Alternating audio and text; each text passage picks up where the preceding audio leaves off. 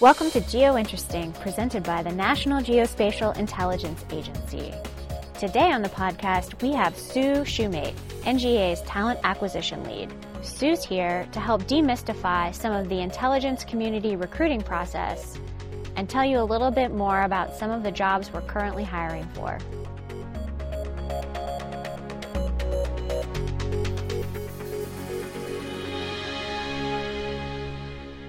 Sue, thanks for being here on the GeoInteresting podcast today. This fall, NGA has some pretty cool hiring initiatives going on, and we wanted you to come in here today and just kind of talk about them for our audience and for our potential applicants. So first up, we've got intern recruiting season. Can you tell me a little bit about what NGA is looking for in their potential interns? Absolutely, and it's just a pleasure to be able to talk to you about these recruiting initiatives that we're undertaking. So our student intern program, to start off with, to let you know, we are opening the application period through October 10th, and individuals who might be interested can check out our website at www.nga.mil. And what they'll find that we're looking for in the students that we're going to be selecting for our internship program in 2016, we're looking for individuals who are U.S. citizens who are 18 years of age or older, enrolled in an undergraduate degree program, and maintain an overall GPA of 3.0 on a 4.0 scale, and finally can commit to a 10-week period of time during the summer when they can work for NGA in the capacity of an internship. So then the question becomes, what are we looking for? What kinds of people and what kinds of skills? NGA is a very broad organization, and we not only have our skills that relate to the mission, we also have a whole host of skills and competencies we look for in students who might be able to bring specialties in anywhere from human development to contracting and finance office, as well as those skill sets that are in the GeoInt world, which would be more imagery analysts, intelligence analysts, all of our scientific work roles, and all the way through even in some of our securities kinds of work roles. So we're looking for a variety of individuals to come in, but with a specific area in the technical, in the GeoInt or geospatial area, as well as more of those support areas will be the three kind of flavors we're looking for. Basically, you're saying NGA takes all kinds. I could be a music major, an English major, and there might be a really interesting role for me at the agency. That's correct. If what we look for, in addition to some of the technical expertise, with that and beyond that for our entry-level hires, we really are interested in people who have great critical thinking skills, those individuals who have the ability to communicate well, really conduct the research that we need our organization to do. And you find those skill sets in a variety of majors. History majors are really good at looking back at the past and trying to analyze what that history means in the context of who is communicating it. Those are the same types of things that we might be doing in some of our work roles, where we're trying to understand context and we're trying to identify individuals who can use their critical thinking skills to be able to understand in an unbiased way the information that they're researching. So if I'm an intern and I submit my application by the October 10th deadline, what should I expect next?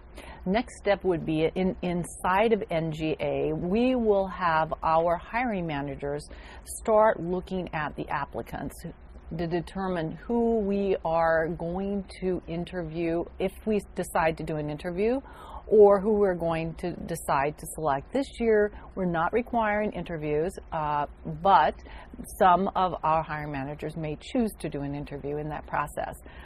We will, by the end of the year, so closing October 10th, so by the end of the year, our expectation will be that our hiring managers will have had the opportunity to look at all of the applicants and then to make some decision on who they want to extend offers to.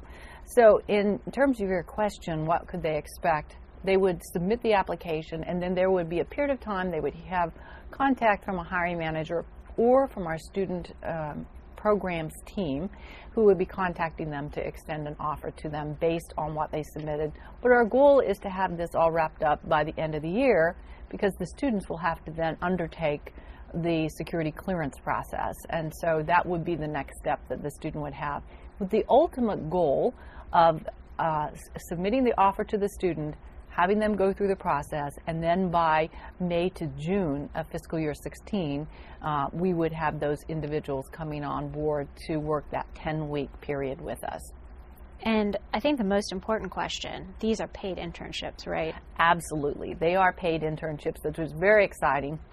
Individuals who are selected for our opportunities not only get paid, they, as I mentioned earlier, they are put through the security clearance process, so they will have that level of security when they come to work for us. And they can expect meaningful work. This is not work for an intern to come in and do administrative support type of work. Not that that would be a problem to learn that in our agency, but we really want them to do work that's meaningful in the area they're chosen to do. For example, if they're selected to work in one of our mission critical areas, they will be actually doing work that's related to that work role that they're hired into. If they're hired as a human development specialist, they may be working in my team, or they may be working in our policy. There's a variety of places that we could place them. So it's relevant experience added on top of the beauty of being able to go through the security clearance process and have that have achieved that clearance, as well as then getting paid to do the work. So pivoting just a little bit from interns, the agency is also undergoing right now a pretty big hiring push around some interesting work roles that maybe people don't necessarily associate with geospatial intelligence. Can you talk a little bit about those work roles and what the agency is looking for some career options? Definitely.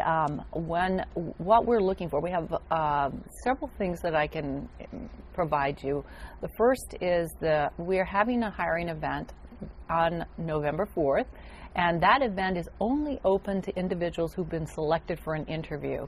So people who have gone out to our website and made application will be screened at the end of September and early October, and we will be making some decisions about the individuals that will be selected to come in for an interview here in our building in Springfield, Virginia in October. Those types of work roles we're specifically looking for at that event are IAs and GAs, the Imagery and Geospatial Analyst, which is those positions are part of the core of the NGA, what we do as an agency. But second to that, we're also looking for folks with some cyber experience as in our technology area, and we're looking for systems engineers. Now, those are exclusive for the event, but we also have a variety of other openings that are out there right now. We're looking for police officers. We're looking for attorneys. We're looking for accountants, finance people. We're looking for individuals who have contracts background, and we're looking for aero analysts, maritime analysts, geodetic surveyors. So you can see the list of what we're looking for is pretty vast and pretty large. We have really great information on our website about those occupations that people can tap into, so they can learn more about the occupation, and they can learn more about what we would expect when we hire somebody in those areas. So again, I'm looking for a job. I see something that I really like on NGA's career site, and I apply for it. What happens next in that process? How does it differ from the internship process? So on the website, when applicant goes there, they will see two different things that are really important. They'll see an announcement that has an AON code next to it, and they'll see an announcement that has an open and continuous statement. What is an AON? So an AON is an announcement opportunity notice versus the open and continuous. And so an announcement opportunity notice, or the AON, is open only for a 2-week cycle. We do post all of our announcements every Monday, so we always encourage applicants, if you don't see something today, come back next week. We don't have an RSS feed to drive them the information to the applicant, so we encourage the applicant to come back every Monday and check what we have on our website. The AONs close in a 2-week cycle, and then those applicants will be reviewed by our team of recruiters to determine those individuals who have met the mandatory qualifications and part of the desirable qualifications we have in the announcement, and then they're sent forward to our hiring manager. The difference between the AON and the open and continuous is that in the open and continuous, applicants, we're looking for applicants maybe in the near future or maybe over the course of several months to come. So we're trying to put those openings out so that when we're visiting colleges and universities and professional organizations, we can speak to the openings that we expect to have in the near future, and applicants can start applying now.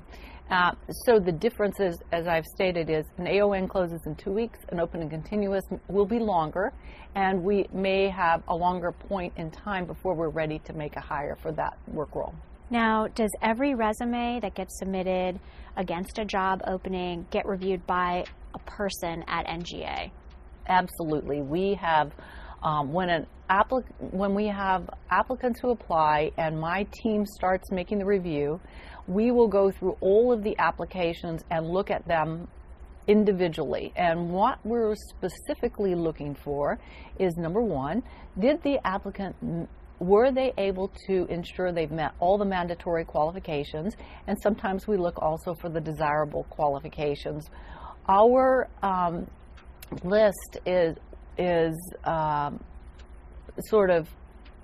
our focus is very much on whether or not that applicant is able to demonstrate in their resume and cover letter that they've met those requirements. And so that's what those individuals who are looking at each one of those applications will be looking for. When they leave my team, once my team has made an assessment to determine if the person has met those mandatory qualifications, then they would be forward to the hiring panel, where the subject matter experts are going to look in more depth for who they want to interview.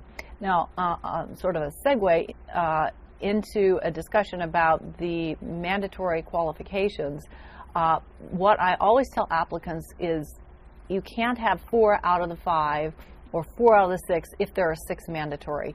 You have to have all of them, and they have to be very concrete. We have to be able to see them in the resume or the cover letter. We don't infer that they're there just because you might have worked in a similar job. We have to actually see they're written in that you've met those. So that's a very important key to an applicant, to be able to demonstrate they have those skills. Talk to me a little bit about the cover letter. How important is that in your decision-making process? I believe very strongly in the cover letter. It's my belief that a cover letter is like this beautiful white space. It's almost like a painter just leaving this blank canvas. An applicant who has this opportunity to demonstrate how they are the best qualified applicant for the job and ignores the cover letter is ignoring this beautiful opportunity they have to let the recruiter and the hiring manager know why they're the best qualified for the job. So it's not mandatory. People can choose not to do it. But I strongly believe that by using that space to create your story and explain why you're applying to NGA, how you've met the mandatory qualifications, and then to really be able to speak to what you want to contribute to our organization, that's also key. So some of these positions that are out there now, they are more junior positions, and you're kind of looking for some of those recent college graduates. When should those people be applying to jobs? I'm a senior in college. I'm considering a career at NGA. I see a position that's open.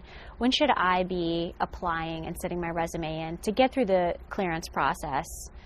That's a really good question, and the reason I say it's a really good question because it's a piece that many times our applicants miss. Many times we see college students who have just graduated who are now looking for jobs, and as we've just described, part of our hiring process for the student intern is equal to the hiring process for anyone coming into a job. There is a process to go through. The top secret security clearance process can take anywhere from 5 to 6 months or longer to come through that process. So we highly encourage those first semester seniors or those seniors who will be graduating this fall to start the application process now. It's just a perfect time to apply for jobs because by the time, if you are interviewed and you're offered the job, you complete your paperwork and then go through the security process itself, it's going to be time for graduation. It's going to be time for you to come on board. So a second piece to that question is about the internships also. Overarching, when is the best time for college students to apply? Our internship is open for undergraduate, graduate, PhD students. We always encourage them to apply early because generally at the undergraduate level, the best time is the freshman or sophomore in college to start that application process because that individual has to be in school after their internship. They have to have at least one semester beyond the internship that they're going to be in school.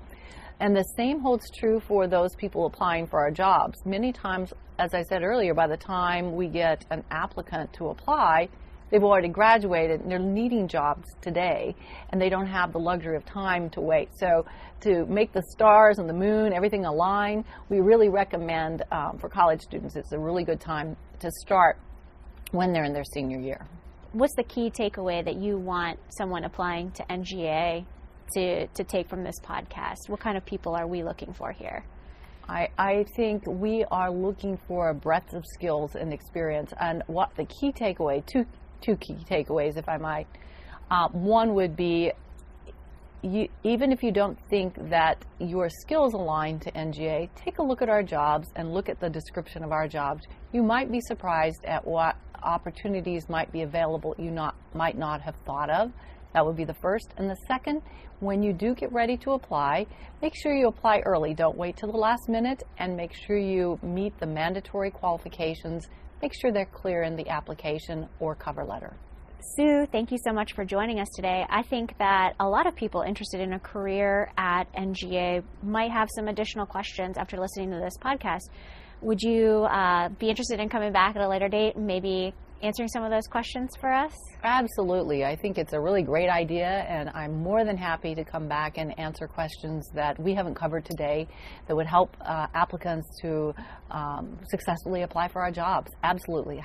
I'll be happy to. If you have a recruiting question that Sue didn't cover today, please feel free to send it to us via Twitter at @NGA_GEOINT or email it to us at publicaffairs@nga.mil. For more information about NGA careers, please visit www.nga.mil/careers. GeoInteresting is produced by the National Geospatial Intelligence Agency's Office of Corporate Communications. Never miss an episode of GeoInteresting by subscribing on iTunes or SoundCloud. For more information about NGA, visit us at www.nga.mil. Follow us on Twitter and like us on Facebook. Thanks for listening.